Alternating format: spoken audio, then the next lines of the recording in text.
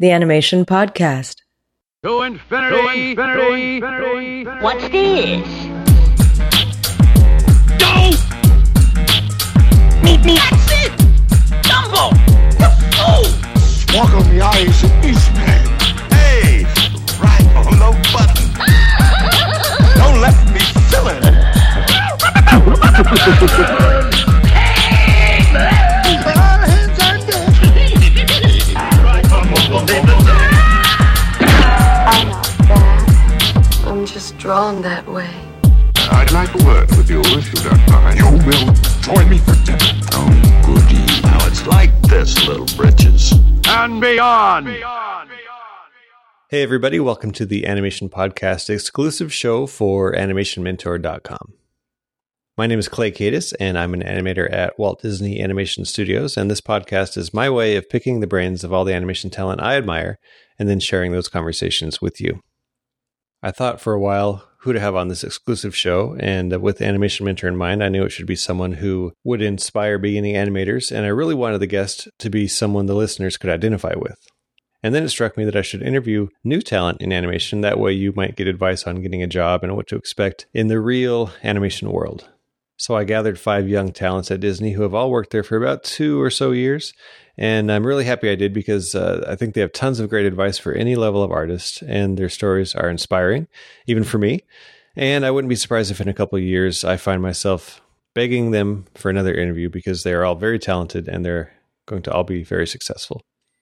So sit back and enjoy my interview with Kira Letamaki, Lorelei Beauvais, Joe Pitt, Jeremy Spears, and Sarah Aris. First, a small disclaimer. The following opinions are those of the individuals expressing them and not of the Walt Disney Company. So for this podcast, I'm doing something completely different. So first I want to start by explaining to everyone why you're here is because I get a lot of emails from students and young kids saying, how do I get into the business? And they also ask me a lot, can't you do an interview with someone who's not a superstar? And I'm like, okay, but that doesn't include you guys. But a lot of people, you are all superstars. But a lot of people just want to know, like, you know, how you get into the animation industry, where you went to school, how'd you get into school even. So these are the kind of things I think people would like to hear about. So the first thing we should do is just kind of go around the table and you can tell me your name. Maybe you should write this down. Your name, your school, what you do at Disney. I'm Kira Letamaki. I went to the University of Washington and Animation Mentor, and I started the training program in October of 2007. I'm Lorelei Beauvais. I went to CalArts, and then I came here in September 2007 and started the training program here at Disney. I'm Joe Pitt. I went to CalArts, and I started the training program here. When was it, Kira? October 2007. 2007. You're going to have to help me with this. You guys were in the same program? Yeah, Yes. We were in the same program. We started the same day. And, I was in for 2D animation. And, now I'm on Frog. I'm Jeremy Spears. I went to Long Beach State, and I'm Story. And I started here September of 2007. I'm Sarah Aris. I went to Capilano College. I started the training program here in February 2008, and I animate on Frog. Is Capilano in Canada? Vancouver. So that's a big question I get. Did you have to do anything with visas and all that kind of stuff? I very luckily am a dual citizen, so I didn't have that problem. But there are people who you can talk to. Lorelei, maybe? No, I'm dual citizen too. No, done. but knowing people that went through that, it's they make it pretty hard, but not for the training. It's afterwards. If you are going to get hired, they will make it really hard. But for the training, it's not really an an issue? issue? For the trainee, I don't think it's an issue. Yeah, if you're here on a student visa already, it's really easy to get into the training program on your visa. Most of what I know from Cleo Cheng, who's a story trainee. She has a visa because she got a degree. Like, she has a degree outside of animation, and it's apparently much easier to get into the country if you have a degree under your belt than if you don't, and you just get put in the lottery with, everyone else without a degree who wants to come. So there's that. So Sarah, you're in 2D animation. Jeremy, you're in story. Joe, you're in 2D animation. Lorelai, Viz Dev. That's what we would say. Yeah. And Kira. CG. Yes. Okay. I want to ask you guys about school. I was wondering, just as far as school, because I didn't go to school for animation at all. Really, I took one class. So I'm wondering, so what was the most useful thing you guys got out of school?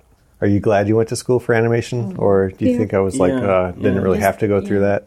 Doing films, that was really important. I thought that was where I learned the most. And working with other people, like being in the cubes and being with the other students, that was really learning from each other. That was the most important to me. Yeah, definitely to note on that, because Lorelai and I both went to CalArts, and CalArts was just like really great experience because there's just so much creative energy there, and just being around everybody at school and being able to feed off them. I think I really learned the most off of just all the students that I went to school with, and getting inspired from each other. Yeah.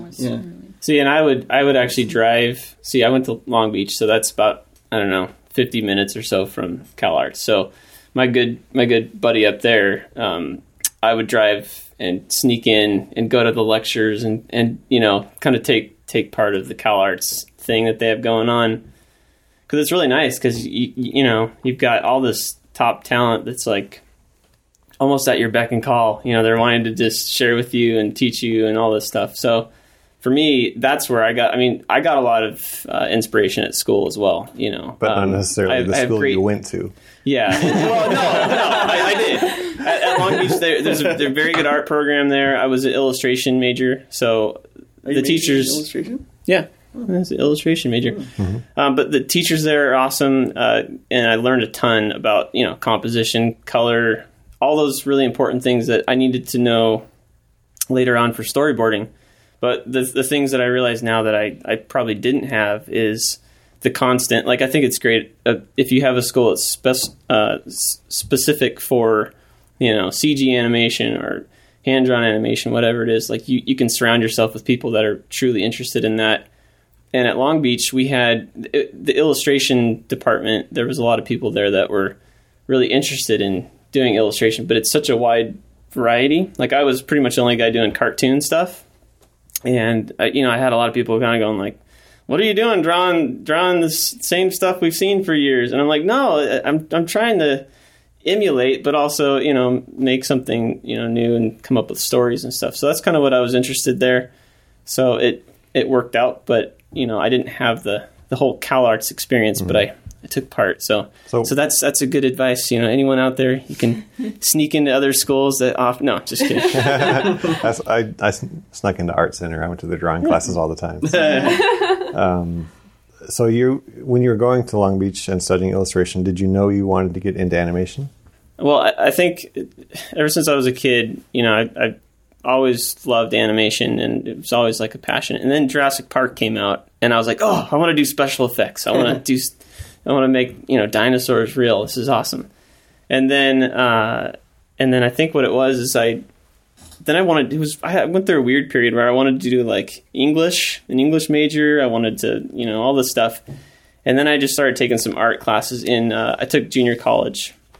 I went the long cheap route, but it worked out, But I went to community college and I started taking some art classes, and I was like, oh, hey, this is actually pretty good. And then I found out that you actually need a degree to get noticed further on down the line to do this professionally. So I think that's what gave me my initial drive. It was okay, I can do this for a living. And then getting into story, I think I've always just loved coming up with stories, and I used to write stories as a kid and stuff. So I think I just slowly got to the point where I kind of put illustration and the stuff I was doing in school, and that's kind of one of the reasons I went there. But I didn't know if I wanted to do animation or live action. Mm-hmm. And I think I just started working in my passion, which was doing stuff that was cartoony. So, right. And did you graduate?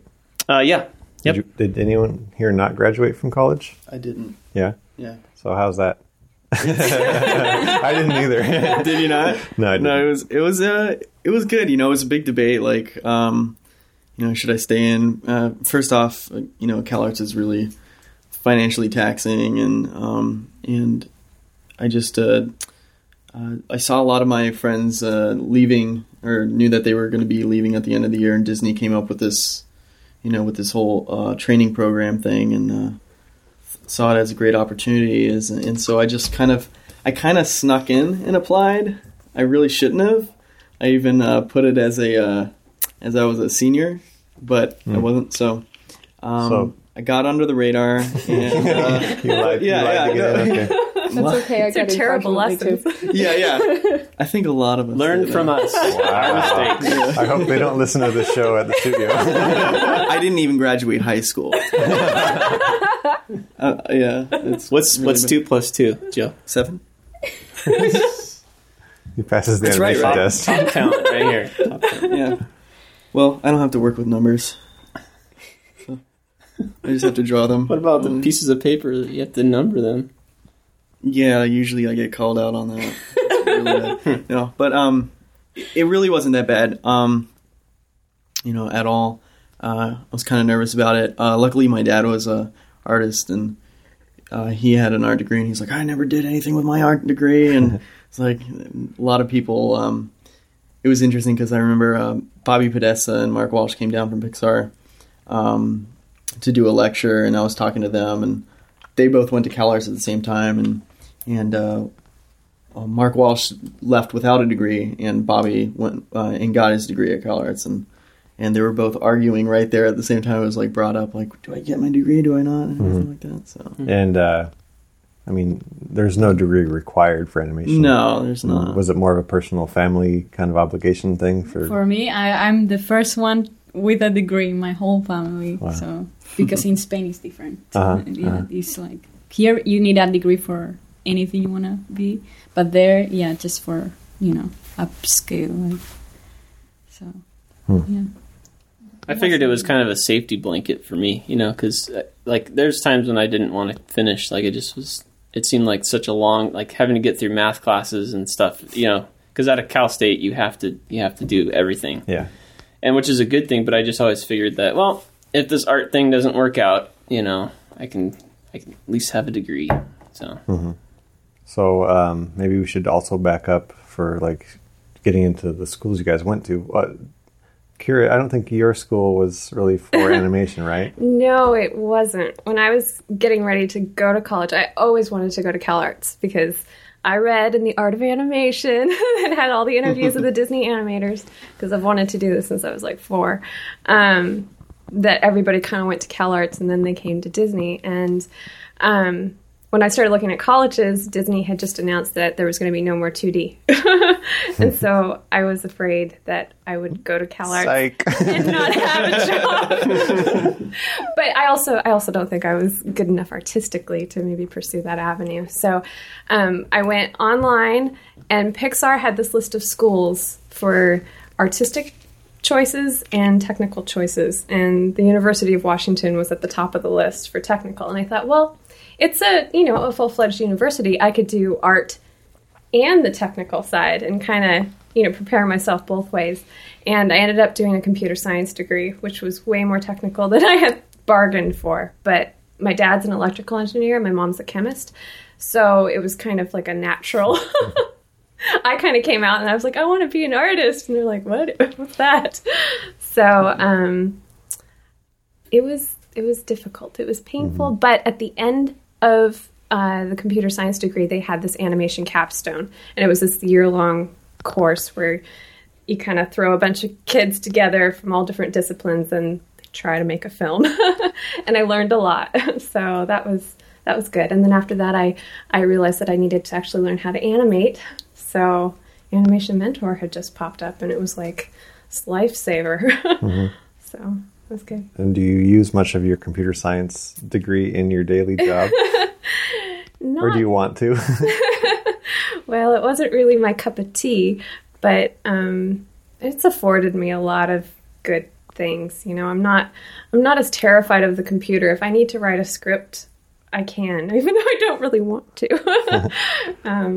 So it's been really good, and some of my teachers I've learned the most from, and they weren't even animation teachers, but they teach you a lot about clarity and simplicity, and it's all applicable in animation. So all of the experiences, I was a French major for a while too, and even that's been useful here. I can talk to Yoshi.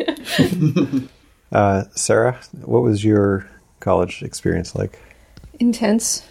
Yeah. It was kind of it's a 2-year program at CAP, and they have an optional 3rd year for CG, but I didn't do that because I couldn't stand CG at the time. I can stand it a little bit more now, but... Thanks. It's like, at the time, Sheridan had a 3-year course, and they were trying to do the 3-year course in 2 years. So you were at school easily 10 hours a day. I think the last quarter, or the second to last, had like 12 hours of life drawing in a week, and then all your classes with assignments and stuff. So as much as I learned really awesome things about animation and all that, I also learned how to make yourself do something when you don't want to, and the value of sleep, which are both very important things in this industry. Yeah, you do a lot of not what you want to, and you don't sleep that much. Yeah, and you never pass up the opportunity to get some sleep when you can. So, yeah, those sleeping bag valuable. under the desk. Yeah. Oh, sorry. I fell asleep. Just kidding.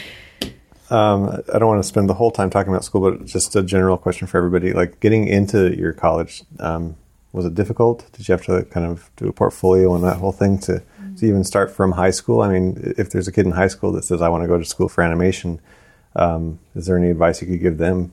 I got turned once at CalArts, and then I went to another school. But then I came back to CalArts, and I got in. And it took, 2 years I was, before I got into CalArts, that I went to Laguna College of Art and Design, and then took classes at the Union, like the Whirlpool classes, and went to the zoo and sketched at the beach and paint on my own, my own thing. And then I really wanted to go to CalArts just because I heard so many things and like everyone that got out of there.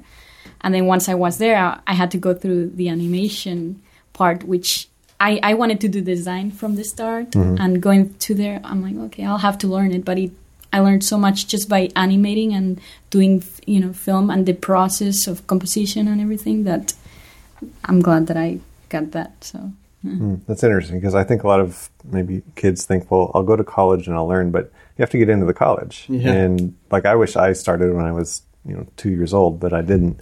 I just think that's a kind of important message, that like you have to work from the beginning towards what you're trying to do. And, all the time. Sure. Do you guys have anything similar? Because I went to CalArts. I remember when I was like, I guess just graduated, and I showed drawings, and the guy was like, you got to keep drawing. I don't even know what it was that I showed him, but I know it was horrendous. This was like before I even went to drawing classes. The guy was really nice, but it wasn't like an application. I was just like going for advice, and he was like, keep drawing.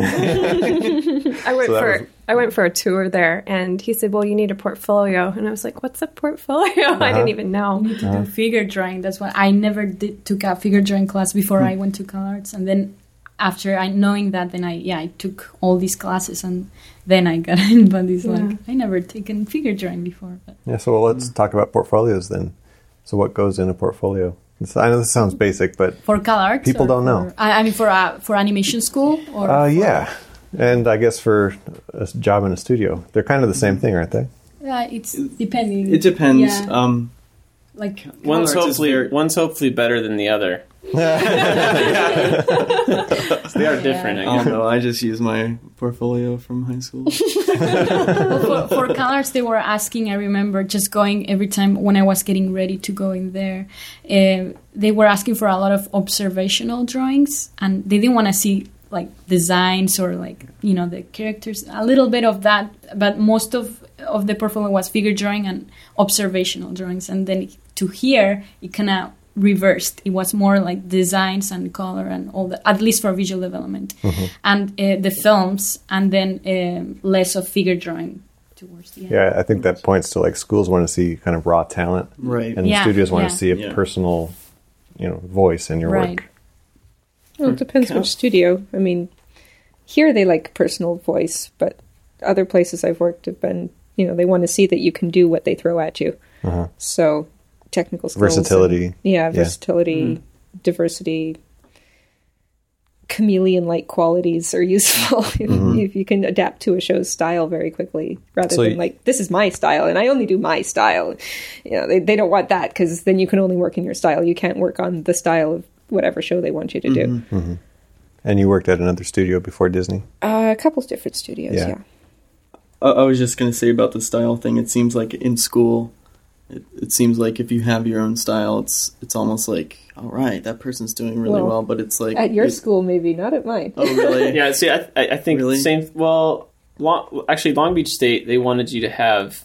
That's why I think they didn't want you ever to fit in the mold, so I guess I kind of agree with, maybe from your standpoint, like...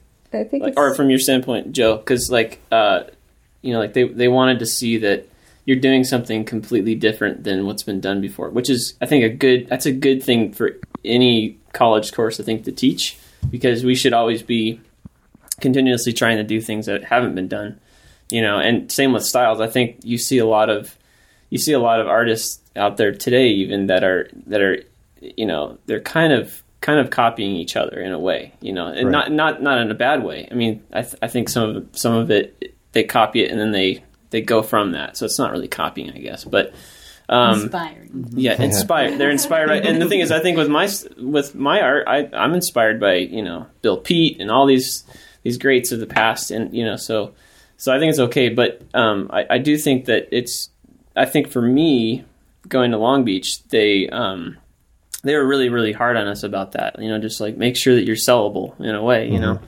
and because they would always tell us, like, there's no jobs out there, so I don't know why you guys are here. It was just like that kind of a feeling, and so it was like the people that really wanted to do something, they had to like really give it their all and try to be. I think that there should be like a balance, it's like at CalArts, at least what I got is like, if you do half and half, be your own, and also do something like commercial, marketable. Marketable. Right. So you have to like do, because there was people that were on one side like very experimental, and then other people that were like just too commercial. But then people, in the middle, you have to find the balance. Yeah, absolutely. I agree. Yeah. I agree. So you're saying at Capilano, there was kind of a set style? Well, no, there wasn't a set style, but it was, and people. Obviously, everyone has their own style, and people work in their own style most comfortably. So you can always identify who did what work, but there was never that glorification of your self artwork. It was always like, well, if you can't draw this character on model, then too bad for you. You have to draw it on model. That's that's the name of the game. You can't draw it your way. That's important. Yeah, and it's a school that. It's mostly geared towards TV animation, because that's where most of the jobs are in Vancouver. And with TV, you're working in a different style in every show, and you have to jump right on it and do it right away, because they have such tight deadlines. You don't have 3 months to learn how to draw your character. You have to do it that first week. And the boards, if you're doing boards for TV, they're 2.5 inches by 3 inches. They're tiny little squares, and you have to draw the characters on model in that square and basically animate them from panel to panel, which are side by side. You can't flip them on top of each other, and they blow those up for the layout overseas. I mean, that's what they use to animate off of. So you have to have the technical skill to get it right, and they want that from the people coming out of school. So that's what they teach you to do. There isn't time for frittering. Right. And I would imagine, as an animator, that's a really good thing to have, to be able to follow a model sheet, and especially like here, like a beginning animator, you're not going to have your own character and your own design, so you have to get really good at drawing the way your supervisor's drawing. I mean, that was the thing that I got for years. It's like, not just draw the way they draw, but animate the way they animate, and just like be that person as much as you can, with your own voice kind of thrown in there somewhere. But if you take it over, then it's not the same character. Yeah. I mean, I think that, one overall thing, which I know that, probably a lot of the people that listen to this podcast, I'm sure they know this, but, the figure drawing thing is actually, that's very, very important. I still, I see it we all, as we're continuing to grow as artists too, like we continue to realize, for me, I realize how much my drawings are horrible. Like I need to get better at figure. And so it's always good to have that So just throwing that out there, like that really should be like a really important thing that, that'll give you your core, not just thing figure that you drawing. can go from that. Not just figure drawing, but sorry about that. But gesture drawing as well. Like, Yes.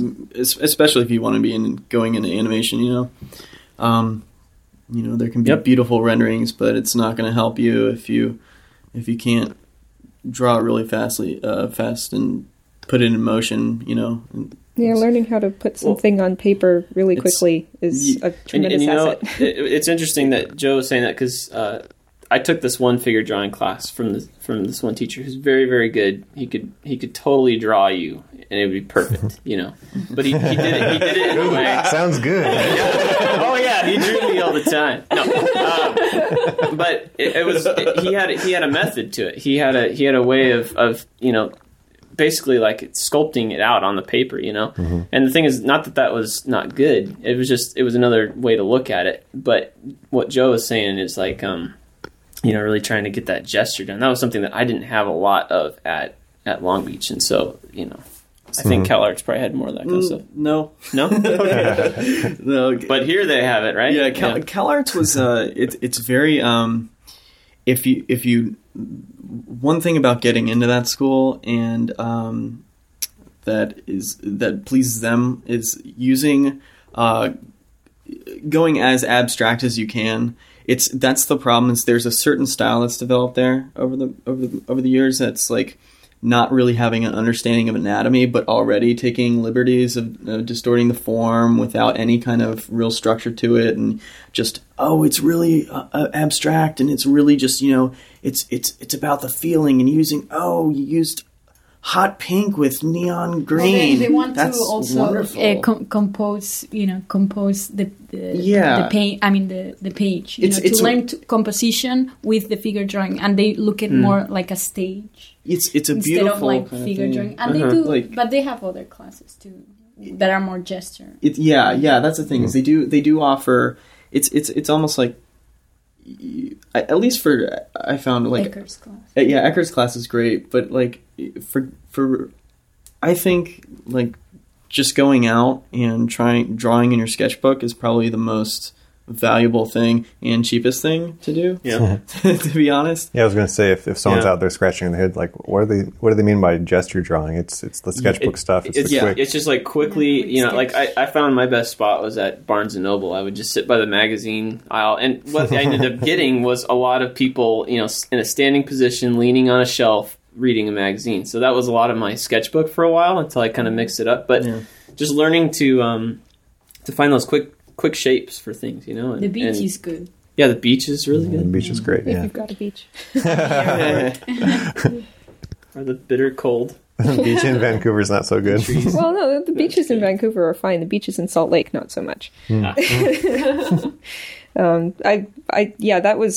was all the life drawing I had until I went to school was sketching people, mostly school cafeteria or. Where else did I draw people? It used to be you could go to the airport, which was great. You could just go and hang out at the gates. Everyone else is busy. But you can't do that anymore, unfortunately. Yeah. Drawing your blueprints. Yeah. Red arrows on your page. Yeah. I don't like that so much. But, if you have a plane ticket, you can, while you're waiting for your flight, you can sketch at the airport. Coffee shops, though, of course, you get a lot of people sitting and reading. The bus is a great place to draw people. Get really good at drawing people from behind on the bus, which they say that 3/4 back is the hardest angle, but that's because they haven't drawn enough people on the bus.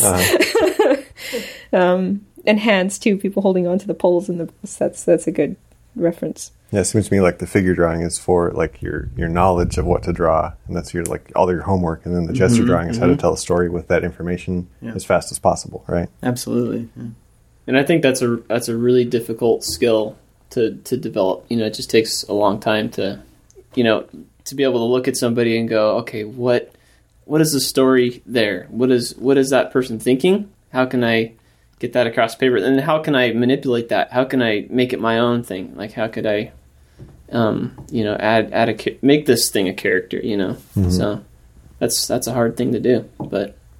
Also having the self-discipline to get out there and go and do it yourself. And have people look over your shoulder. My brother can draw that better than you. Oh boy, really? Yeah, the worst is at the zoo. No, it's like yeah. You'll hear yeah. everything. You'll hear everything. It's like oh, it looks ugly. At least I get that a lot.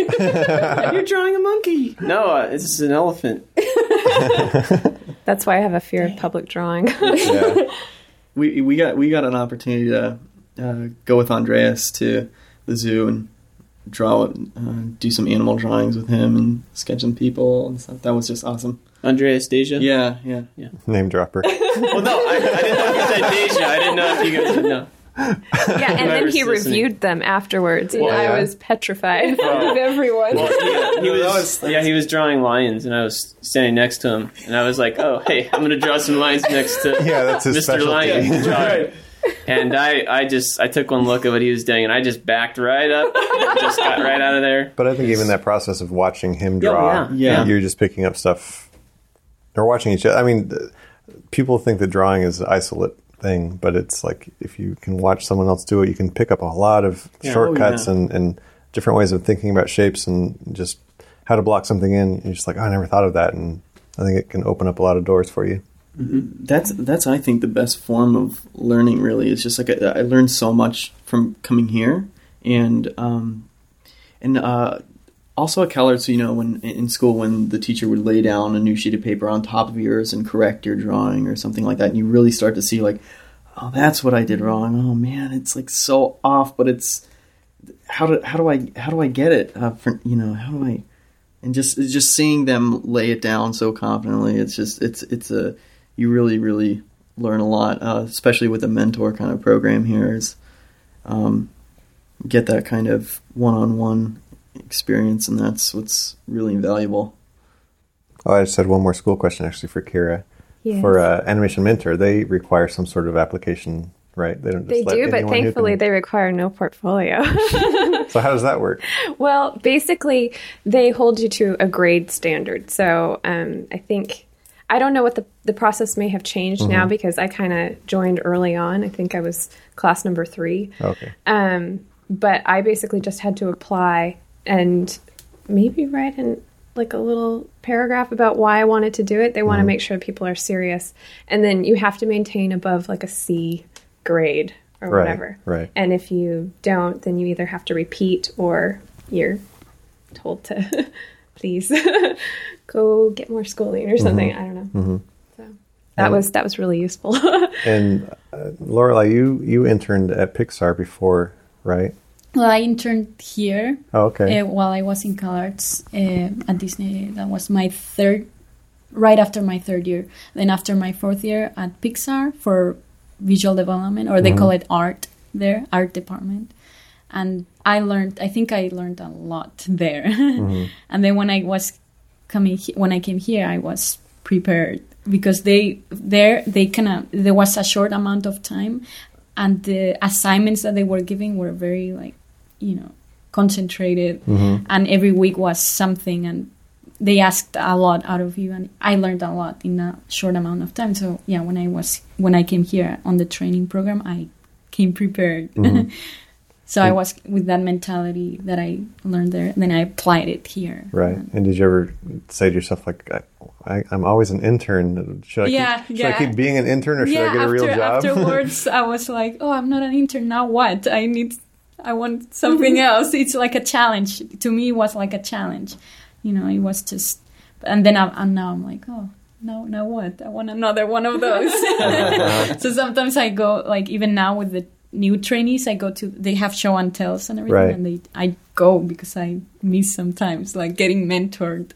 Yeah, I think that the whole I don't know we have different words for it here. I call it an internship. I can't help it, but it's a trainee program or associate program, apprenticeship. Yeah.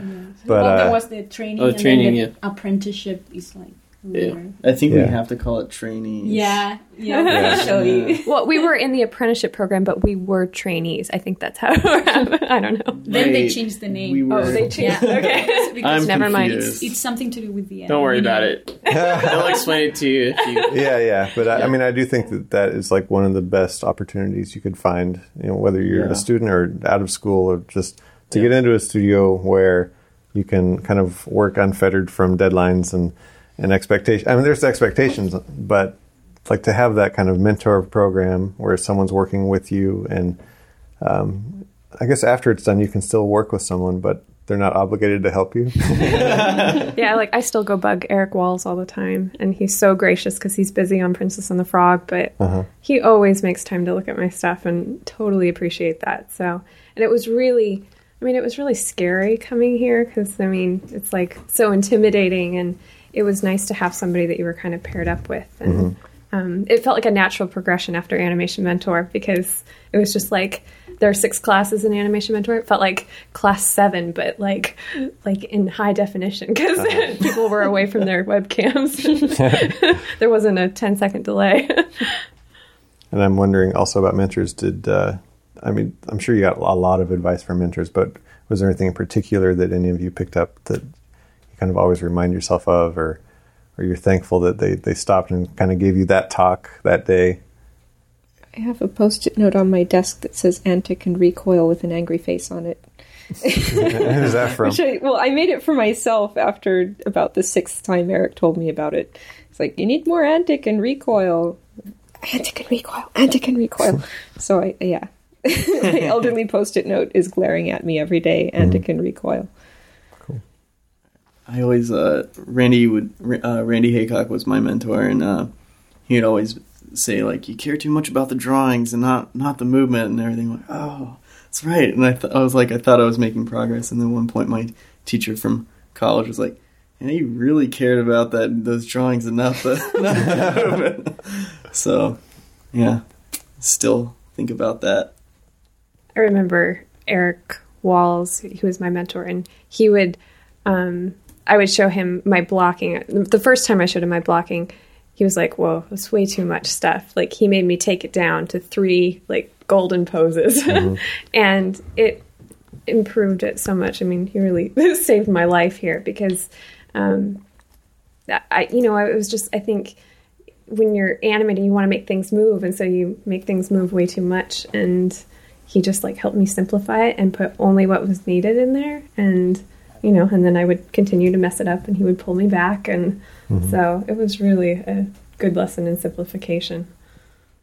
Yeah, going off that simplification, so for story, it's, it crosses over. It's the same kind of thing as animation as well. But my mentor was Don Hall. He's a head of story here, actually a director here. But anyways, he's told me so many things that are really valuable. But I think the main thing is it's like that constant, when I'll do my scene and I'll pitch it to him and I'll have to say, come on over, check this out. And he comes over, takes his time out. I pitch him my scene, and then just seeing how he simplifies it. That's, to me, I've learned a lot about just getting to the heart of what I'm trying to say, and trying to make it as clear as possible. It's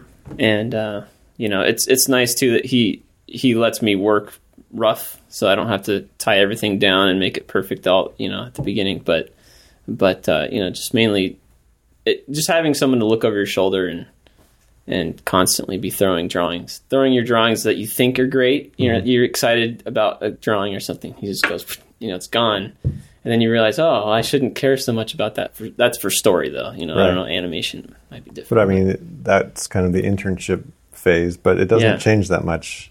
No. Does it? No, because I actually still have him as my mentor. He's still kind of taking me under his wing. So it's good because it's just a constant, like, I have to,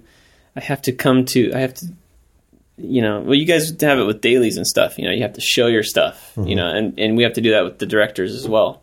But it's just nice to have somebody that is under the directors that can pick your stuff apart, be able to pick their brain. So, right. That's one thing that was really intimidating, but invaluable coming here is just everyone being really open with you about your work and having the reviews. And like, I remember the first time going up into this room, table was like, how many chairs deep? Like 1,000. Yeah, it was about 1,000 chairs deep. And big screen at the end, and you had to show your work, and you had to go and stand at the end of the table, and down and sitting in these 1,000 chairs are basically all the people that helped shape my childhood. And there you are, and it feels like you're standing in your underwear, just being like, "Hey, what do you think?" And then it's like, seriously, it's like you have your animation screen at the other end, and there they are, and they're they're just giving you their thoughts and their critiques. And at first, it's like, "Oh, be nice," but it's like you want to, at the same time, you want to hear the feedback, to help you improve. And when they do, it's just like it's really awesome, because it just yup. Summing it up. When I did these, I'm not going to put this on the show. When I did the Bolt interviews, like I had to sit on camera and talk, and I would talk, and I didn't know when to stop. So everything I said ended with, "Yeah." It was terrible. Okay, so maybe we should just talk about, your expectations of what it would be like to be in a studio. And did the studio meet those expectations, or were you like, "This is not what I signed up for"? We can talk about this? Oh, yeah. I'm just kidding. Yeah. Is it what you thought it would be, or is it different, or... I didn't really... I mean, at the beginning, we were assigned mentors, like all of us, but we kind of didn't really have, like, classes or anything. We kind of were thrown, like, at least the visual development trainees were just thrown into the production since the beginning, because we had, like, a week where we were not doing anything and we were going crazy. So we were, like, asking our mentors to give us, like, an assignment or something, but they will just give us, like, work for the production, and then we just started, like, going to the meetings, with the directors and everything. Mm-hmm. So I didn't expect that since the beginning. Just thrown right in. Yeah, just throwing right in, and at the beginning was a little intimidating, but then it just kind of became natural every time. So I like that. Yeah. I was always told that the movies were made by Walt Disney. They're not. Learn that. He took all the credit. Do you want, like, working at Disney specifically, or just working at a studio? Anywhere. 'Cause the weirdest thing for me, I mean, I'd known people who worked in animation before I even went to school, so I kind of had an idea of what it was like. And of course, there's the making of things, which now, thankfully, they have on DVDs. But for a while, it was like they'd have a half-hour special on ABC or something about Beauty and the Beast, and see how the movie was made, and that was cool. And then they switched to Movie Surfers, which is useless. But so you kind of get an idea from that.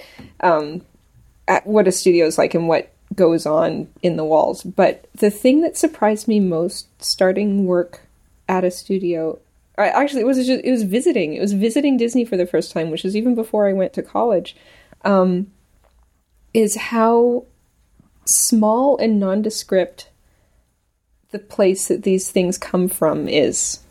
Syntax on that sentence is wacky, but it's like it's a little gray room with cubes in it. And you grow up with these movies, and you see these movies, and it's like a world and these living characters, and they don't exist anywhere. They somehow come out of these cubes, and it's like this world that's held in people's heads. It's like this sort of other dimension that they all are plugged into, and that's the only place it exists until it turns up at the movie theater, and then it's in everybody else's heads too. But what floor are you working on? I don't have that. It was but we came to visit when they were working on Atlantis, and there was like like, this is it. sad time, but it was like it's where Frog is now, but it was just a little maze of dark rooms, and there was like some artwork up on the walls, but you'd have no idea there was a whole movie floating in the air above that. It was really weird, and I'm used to it now. Like I've lost that, though it might be because I'm tapped into whatever the hive mind is, where we're all living in the movie. But right.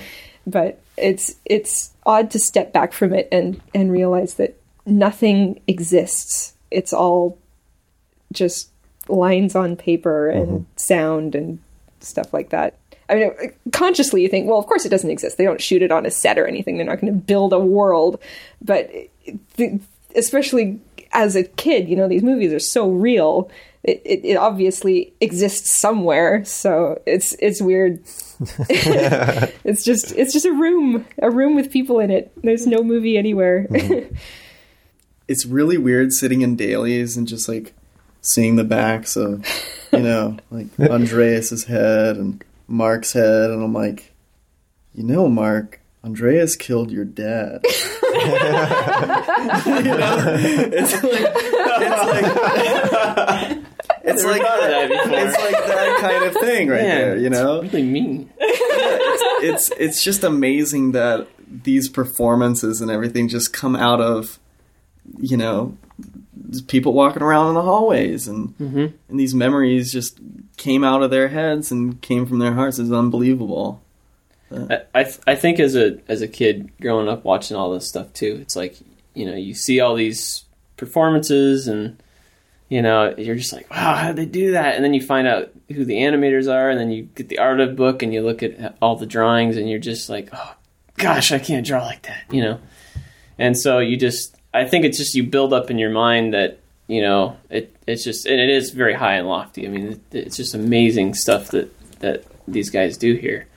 But I think that coming here, it added to that, because it's like you see these guys in the hallways that you've looked up to for a long time, and you just have normal conversations with them and stuff. So it's like I think it's like you kind of very quickly get to that. You want to get to that place where you're not, you know, geeking out too much about the people you work around. I don't think they like that very much. Not that I have any personal experience with that or anything, but no, I think it just was kind of it was such a great thing, and I still am reminded. You know, I'll come in here some days and I'll just, you know, see someone walk in the bathroom and I'll go in there too, and I'll be like, wow, hey, this is amazing. This is awkward. We're going to the bathroom together. I think this is awkward. You're gonna have to edit this part out. No. You know. So yeah. Anyways, it's just it's all people making the movies. Yeah, I think summing it up. You know, it took me a couple years, but you realize that they are just people. Yeah. They're really talented people, but I haven't quite realized that yet. Well, I think what it is too, it's like through the halls. I think you always, for me, like I always thought that, you know, they would never want to talk to the likes of us, or, you know, but the people here are just so willing to, you know, come over and look at your artwork, or, you know, if you've got something that you want to get an opinion on or whatever, because everybody here wants to make great stuff, you know, and it's just that attitude of, you know, community, you know, where they really want to plus everybody's work and stuff. And so I think that was a surprise, I guess, because I just didn't know it was going to be like that. And it was just great to be able to go, hey, come on over, check this out. And they're like, okay, sure. Yeah, I think that's horrible. Something else I realized too is, like, you know, it's different, like geeking out and saying, oh, that scene you did of, you know, Scar or whatever, that's different than saying to a person, like, you did a really good job on that scene, because those guys like to hear that too, like an honest opinion of, like, good job, or, you know, even stuff where you might criticize them, and it's hard to say, like, you could have done better, but I think that they like to hear all that stuff. Well, the other day, actually, I'm working on a project with Bernie Mattinson right now, and sitting in this room, and I put up this model sheet of this character because I thought that, you know, this is kind of the character, this is kind of the attitude I want to go for in you know, the scene. And so I was, you know, just going over, like, how appealing this character was and how great it was. And then, you know, Bernie goes, oh, yeah, well, I made that model sheet. And, like, everyone's like, you suck up, you know, and it was just like, you know. But, yeah, you know, it's really cool. Wow. So. End of interview. No, I'm kidding. Crickets. You suck up, Ben. Animation podcast. Even though you're fairly new at the studio, do you feel like you have a voice in the stuff we're making? Absolutely. I think that.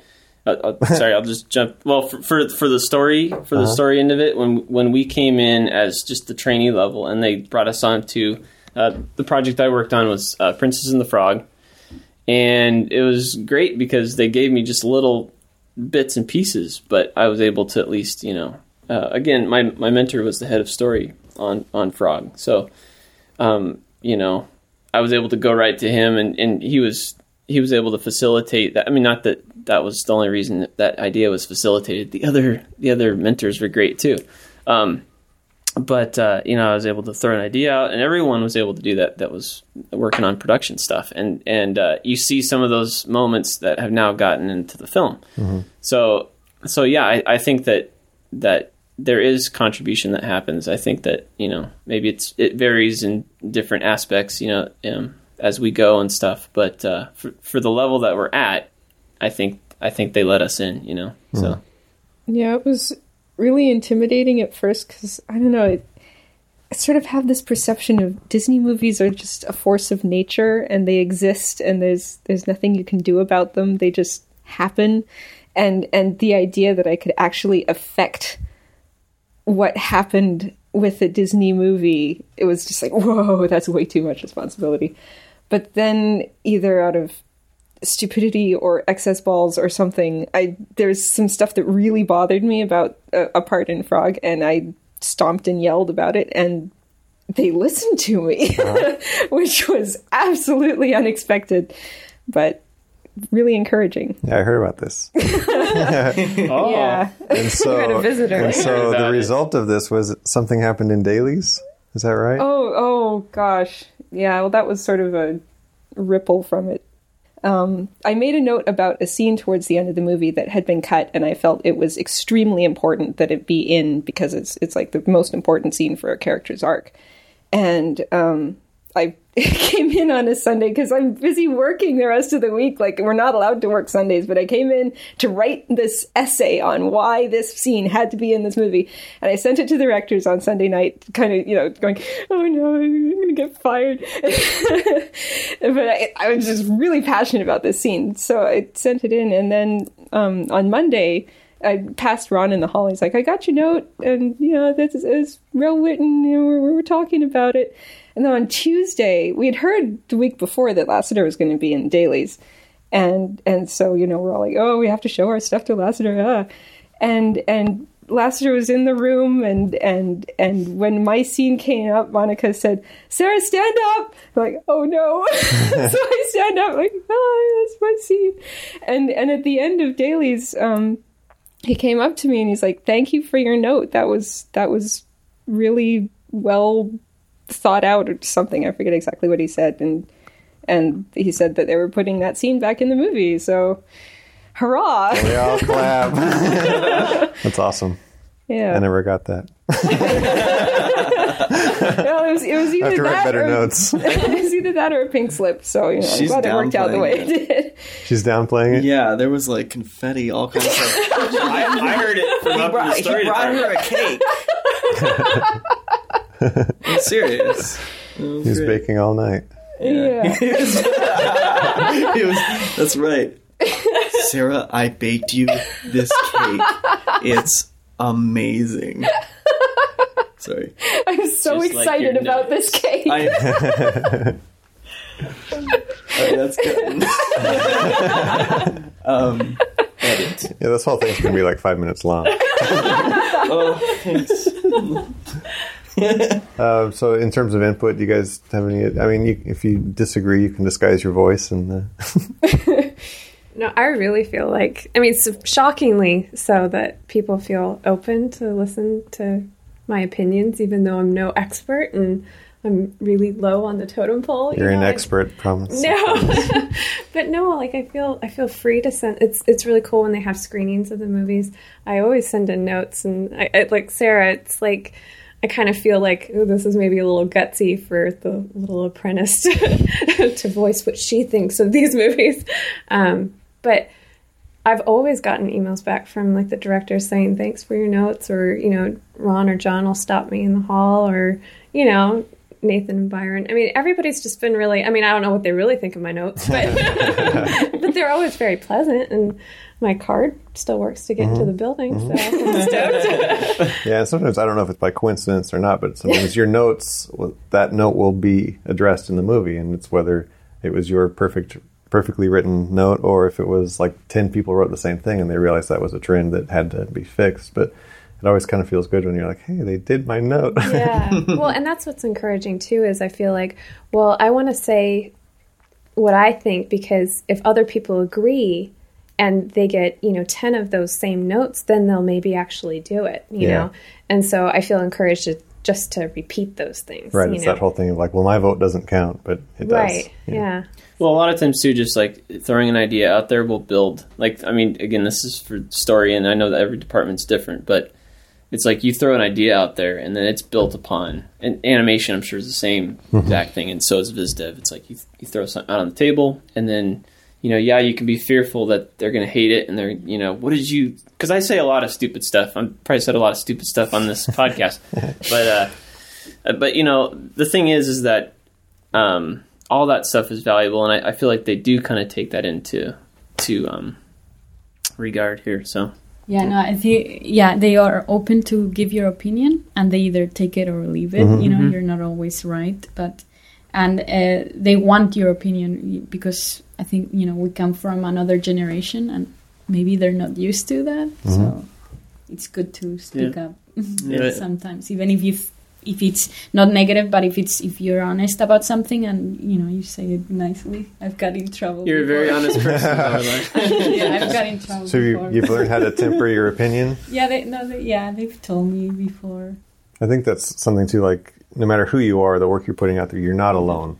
It's like this whole studio is kind of your safety net, and the people you're showing it to are there to help you, or to every comment usually is to make it better. Yeah, and it's a passion. It's to make you want a movie to look good and to be good. So it's like if you can give an opinion, then if it's valuable.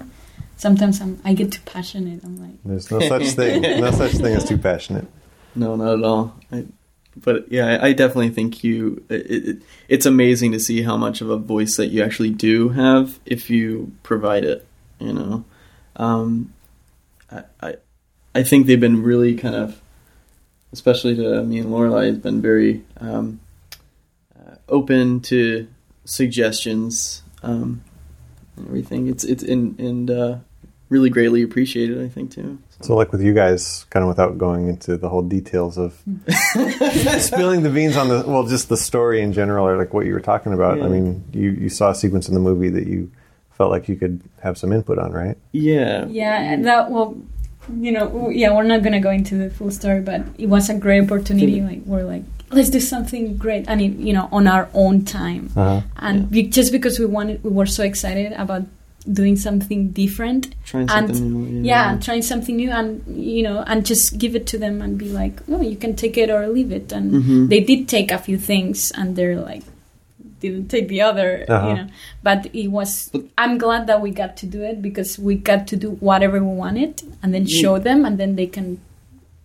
Right. Yeah, it was really cool, because we kind of just done this test on the side without showing anybody, just kind of the way we thought, what we would like to be able to bring to it, and then we had a meeting at like 4 hours after we finished it at like 5 a.m, and we had a big meeting, and it was with the directors, a lot of the supervisors, with Ian Gooding, the art director, and Eric Goldberg, and it was we didn't really know what to make of it. We were kind of like, at least I was expecting, what, you did this on the side? Like, you did this? What are you trying to pull here? But it was it was really great. It was kind of like, but maybe they had a meeting later on the side, and then they went on.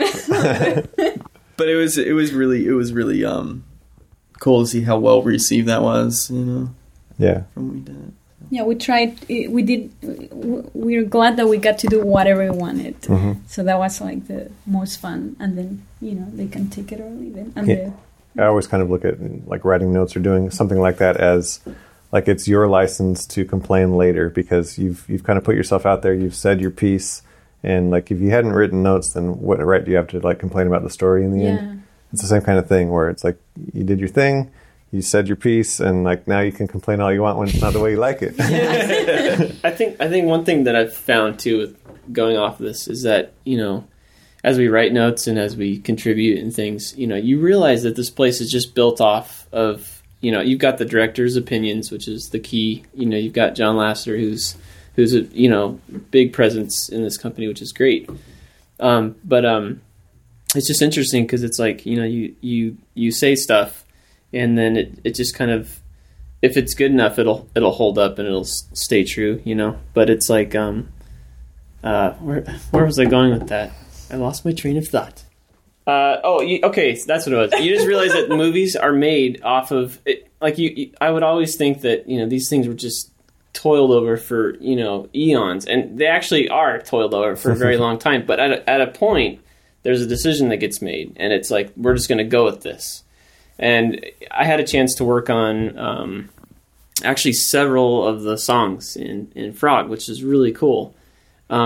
But I saw kind of how those work, because a lot of times we'll get a song, and you know we got to come up with stuff to fit along with that song, and you know you brainstorm for a little while, you pin up gags, you know, and you just kind of sit back and you go, all right, that looks pretty good. Yeah, I like this thing, and you just kind of organize it, and then you just kind of just choose something, you know, and then once you get that figured out, then you have to pitch it to the directors.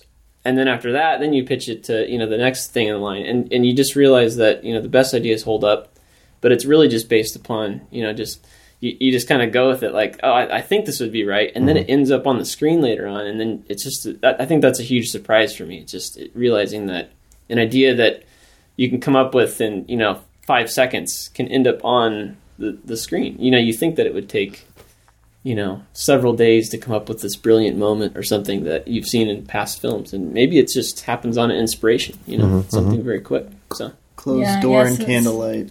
Yeah, just the ambiance brings you to that moment. I do like some designs, and like they're asking for like 20 things, so I do, and then they're like, oh yeah, this one, and I'm like, really? He's like, just the most unexpected. They'll think I'm like, oh, okay, and then if I think it too much, then he's like, no, we want that. It's just the most unexpected. Sometimes they like that. It's interesting in design, like because I'm in that process more than I ever have been, just being there in the room, and it's like, out of 20 things, they can pick one, and then that one spurs 20 more things. Oh yeah. And they'll pick one, and it's, I don't know what to equate that to, but it's like you're like blowing up and then shrinking down this whole design pattern until you arrive at the final thing. It's really amazing. Yeah. So I'm kind of running out of questions. I'm wondering though, is there anything in particular that's happened to you guys that like the most exciting thing or the best thing, or is it like every day is the best day, Kira? Every day is the best day. Yeah, I thought so. This is like heaven for me. Actually, the first day I came here, Nancy, the lady that does a lot of the parties and stuff here, we got our schedule of classes, and I was freaking out because we had to go to the zoo with Andreas, and we had character design classes with Eric Goldberg, and you know, I thought I might see these people in the halls. I never thought I'd get to interact with them personally, and rough day. I know. And she was like, welcome to heaven. And I was like, thanks. So it's been good. Yeah, it's pretty awesome. Can't think of anywhere I'd rather be. I think I wouldn't say it's one occasion, but it happens frequently, but every time it happens, it kind of catches me by surprise, is when I get a compliment from someone whose work I've admired for, 20 years. Mm-hmm. That is, it's a little bit of it throws me for a loop, because for one, like, I've known their name longer than I've known them, so it's hard to make the connection between the person and the name anyway, especially because everyone here is on a first name basis, and you know the whole name. You see the name that's in the credits, and it's not, when you say hi Duncan in the hall is not, is not the same Duncan. But I think it's so good to get critiques too. Yeah. And to, absolutely. To have from these people you've always looked up to, because they're, like, I would much rather have critiques from someone who really knows their stuff, Yeah. critiques are way more useful than compliments, but it's still amazing whenever someone amazingly talented says, "Hey, that looked pretty good." I'm like, "What? It did?" Right across from Bernie, and it's just like sometimes he's like, "Can I show you something?" I'm like, "Yeah." Like I go into the room, and then he's like, "I'm gonna pitch this to you and see what you think." I'm like, "What do you mean? What do I think?" And then he just starts doing the voices and like pitching the whole thing, and he's just like, "Oh, it's so amazing." It's like, he's worked with Disney before, and it's just like so inspiring to be with, all these great people here. And with talking to Glenn too, it's like, it takes a while to disconnect at the beginning, like when we show, like when we worked on the test and we show him and with Joe and when I show like some stuff and just listen to him, it's just so inspiring. But then just, it's, I grew up with all these films, so it's just, I think it's like, you never really think like, as a kid that any of this, at least for me, like when I grew up, like I always looked up to those guys and looked through the Art of Animation books and like, this is Andres Deja. He animated Scar and man, what that's amazing. And then like, I kind of take for granted because like last week it was like, Andres was like, "Oh, did you just see the Susan Boyle YouTube video? You have to come into my office and check it out. It's amazing." And it's like, I'm like, "Oh, I don't know. I got a little bit of work. All right, sure." I'm busy. Like, I was like, "Wait, no, what? Excuse me?" She has a voice like an angel. So you have to like, just slap yourself sometimes and be like, "What? Oh my gosh, look what," because I mean, I love working on the film, but in betweening isn't necessarily the most creatively satisfying job, but it is amazing to be able to work with, these artists and just being able to learn from them when you get the chance. It's awesome. I was just gonna say, kind of going back to anyone who's looking at going to school for animation or whatever is art, story too. But also people that are looking to go from school to actually getting a job somewhere.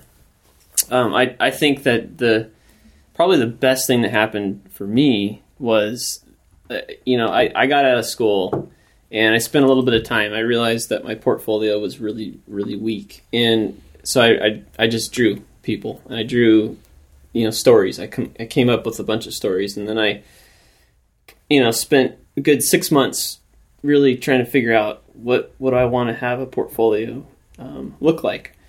And so I put all that together and just gave it a chance. I just gave it a shot. And I think that just to encourage anyone out there that, is very, very passionate about doing animation, I think that, I think you've got to probably have that drive, you've got to really want it. And I think it seems like that's what gets noticed, is the fact that I think they can see in your work that you've got ideas and you've got things that you want to get out there that are, actually, it shows something. I think that the fact that I was able to send that off and I got a call back, like, I think that was the coolest thing, and just saying that I think it can happen. It just takes it's not something that just happens simply, like you have to really go through the motions and really love what you do. Cause I think, I think one of the best, going back to the other question of the best advice, I think it was,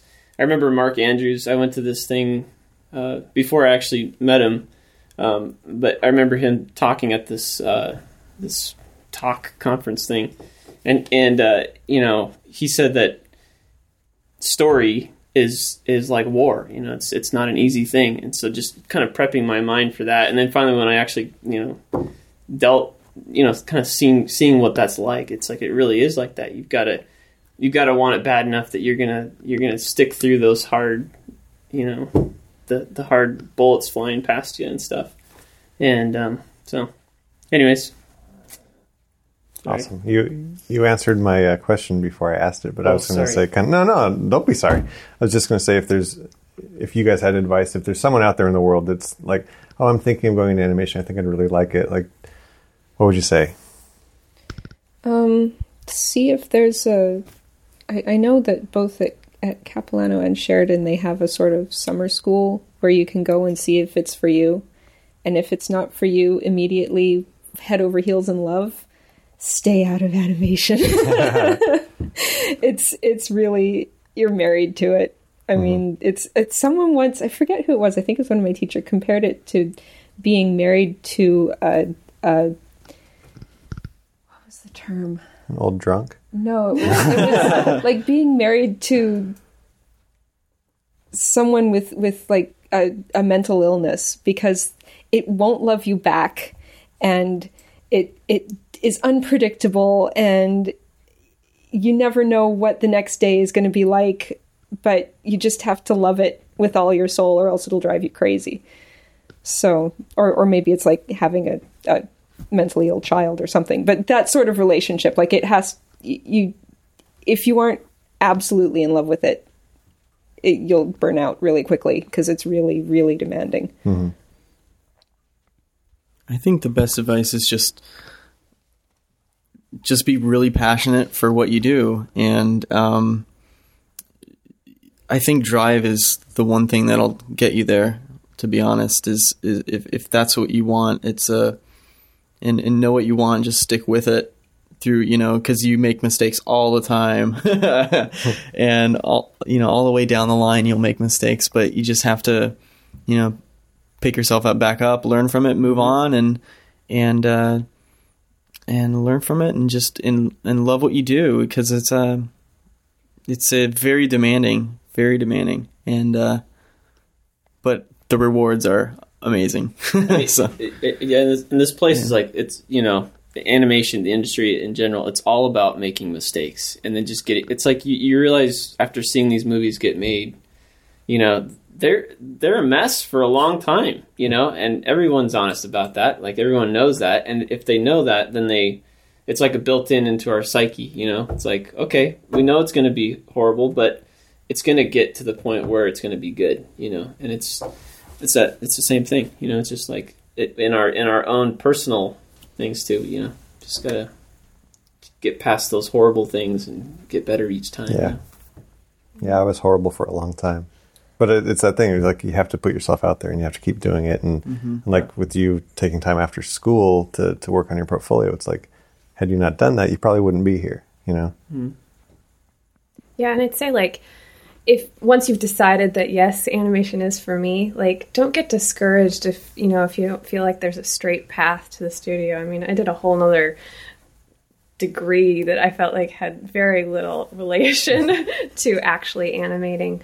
But it's all come together. I'm using little bits, all those experiences. I mean, animation is about observing, and all of those experiences helped me. And I mean, I think Glenn said one time that the best book on animation he read was Magic Johnson's, and it was nothing about animation. But it was Have you read it? No, don't tell Glenn. But it's just, don't get discouraged. And then the other thing is, surround yourself with people who are better than you. It really helps if somebody's actually in the industry and in the studio, because I think that they know sort of what people are expecting, the level of quality. But if you just surround yourself with people that are better, and you get to watch them draw or watch them animate, that's the biggest thing that helps me. Mm-hmm. So. Mm-hmm. Following along the line of not necessarily having a clear path to the studio, once you finally get through school and are looking for work, don't turn up your nose at anything. Like, anything that gets your foot in the door, even if you're running copies on some really awful TV show, just being in a studio, learning how it works, learning how the production is run, learning how to do stuff you hate and sucking it up and doing it and not getting airs and graces. That will really help you. And you learn everything from every production that you're on, even if it's, a commercial that lasts 3 weeks. You learn something from it. I agree. Yeah. And I always give that advice. Just start where you can, but I also add know when to move on. Like, don't get comfortable, and don't, if you've kind of topped out at a place, like, look for the next hardest place. Like, just keep putting yourself into a situation. This is what I do. I put myself into a place where I know I'm not prepared for it, but every time something about being an artist or whatever, it like pulls you up and you can fulfill that job. So I just keep telling people, just aim for what you can't do, and somehow it happens. Yeah, that's great. That's really great.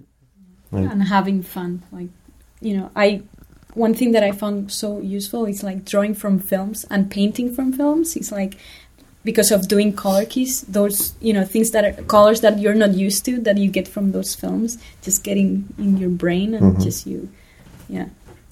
One thing that helped me a lot, like painting from films and doing like color script from the films. Yeah. And just those shots and compositions and color will get into your brain, and it helped me. And I want to throw one thing too about another thing about watching movies. So for those that are interested in story, one thing I learned that was pretty valuable is to watch bad movies, because you're going to want to watch good movies too, but you're going to be able to, when you, it's very easy to find out what's bad about a movie, it, and that'll help give you your instincts to be able to, I'm not going to do that, and so that's been helpful to just, say, okay, this is research. I'll sit through this. Do you have some bad movies that you'd recommend? Don't say Xanadu. Xanadu, this little one called Lawrence of Arabia. No, just kidding. The Arabia. Lawrence the Arabia. No. There's some bad ones. Anyways, you guys won't have any problem finding them. Just, Brooklyn. Plenty of bad movies. There's plenty of, and Made in Manhattan. Horrible. Is that Jennifer Lopez? Oh yeah. Bad. Another advice. Kira? I don't like that movie. Okay, good. Another thing of advice for people not necessarily just coming out of school, but who might feel like they're stuck in a thankless job, is to do your own stuff, because that keeps you sane. It makes it able to get through the 8 hours of work to go home and then do your own stuff. Or if you work somewhere with Cintiqs, you can use a Cintiq for your own stuff after work, and it will help keep you improving your skills, because your standards for your own stuff will be higher than your standards for whatever crappy show you're working on, and it keeps you enthusiastic about what you're doing. Like, I've known lots of people who just go completely bitter, and it's just a job, and they don't care anymore, and they don't get better. They just stop and just do their 8 hours a day. But when you have something that you're passionate about, that whether it's like drawing something from a book or drawing fan art for a movie or something, like just something that makes, that you care about, that you can really put a lot of effort into and make yourself get better, maybe even your own ideas, which would be great, except I don't have any. But I draw fan art for the movies I'm working on. Yeah, I do too. But, look at Rapunzel. Look at the lens flare. But yeah, keep challenging yourself with stuff that you actually care about, because it's really easy to get into a rut. And if you don't have something, like if you don't have that ladder in your car that you can use to get out of your mud hole, then you're just stuck forever, and you'll be much less happy than, even if what you do never sees the light of day, it'll keep you sane, which is not to be sniffed at. Can I just add one thing on top of that? Even if you really like your job, I think it's valuable to on the side go out and do your own research, because the thing is, you get so much out from your work, but there's so much out there that's not being discovered at your work that that can inspire you and really help you grow. And when the 6 o'clock hour hits, it doesn't mean that your creativity has to end. I think even if you love what you do, I think it's always a growing and learning experience. I think that's just the way it is as artists. I think that's really good advice, because I think Well, first of all, since I've started here, I think I probably draw. I don't draw as much as I probably used to, like doing figure drawing or gesture drawing, which, I'm constantly like, oh, I got to get down to the drawing room, or oh, I got to go out and draw at lunch or something. So that's always good to be doing that. But I think also having side projects, that you can work on your own, like with, kind of going off what Joe was saying, because it's cool. Because right now, a bunch of the guys in the story department we're doing a graphic novel that we're going to sell at Comic-Con called Torch Tiger. TorchTiger.blogspot.com. Nice. Yeah, little plug there. Anyways, we're going to be selling that this year, but it's really cool because we have this idea, and then all of us, on our own time, are coming up with these little 8-page stories, and so it's been a huge challenge because it's on top of everything else, but it also, you learn a lot from doing that because you're doing things that you wouldn't do during the day. Right, So, and I think it's creative and rewarding as our jobs may be. It's nice to have something that you have complete control over. Yeah. Mm-hmm. Yep. Can I just give my blog a plug here? Please, plug away. Actually, yeah. So Edit. like on the side. No. Sorry, start over.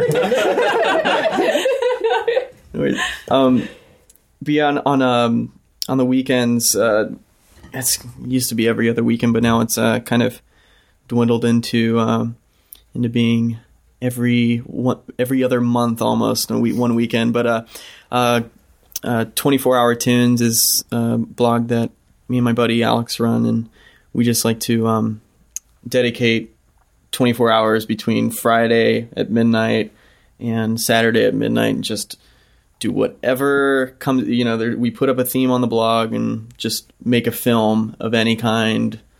Could be an animation test, could be as small as that, or like elaborate as a 10-minute storyboard epic or something, but like just something, do it in 24 hours. And that's a real great release because it's it's like you said, Clay, it's like something that you have complete control over and just be able to push yourself and make you think in different kind of ways. I think everyone needs that kind of outlet. So is that site open to anyone that wants to participate? That site is open to anyone. In fact, I don't know when this is airing, but we're having the next one on May 9th, excuse me. What's the one after that? The next one after that is going to be whenever I feel like. No, I actually don't know. We're trying to check back often. Yeah, check back often. Yeah. It'll be on the site. 24hourtunes.com. .blogspot.com. You got it. Official. Rolling big on that. Yeah, 24hourtunes.com. TOON? TOONS. All right. Yeah. 24 with numbers. Since we're on a website. You guys want to plug any websites? You guys got any plugs? Okay. DisneyAnimation.com. DisneyAnimation.com. AnimationMentor.com. That's all I got. I guess that's it. So, you guys want to say bye? Bye-bye. Bye. Bye. Signing off. Bye now. Cool. Take care. This is Eric Goldberg signing out. Well, I hope this interview was as fun to listen to as I had recording it. I really have to thank everyone who participated here. You guys all did great, so thank you so much. And I also want to thank my producer, the intro voice, for doing all the footwork that a good producer does. And finally, a big thank you to Animation Mentor. They really have been a great partner in helping me share the animation love, and I thank them for their support. So stop by animationmentor.com to see what they're up to. They've always got some sort of web seminar or new blog posts talking about animation. It's always inspiring stuff, and you don't have to be a student to check that out. So swing by. And before I close, I'll remind you to stop by the Animation Podcast at animationpodcast.com to leave comments, voicemail, or send me an email. That's about it for the Animation Mentor exclusive animation podcast. So until next time, thanks for tuning in.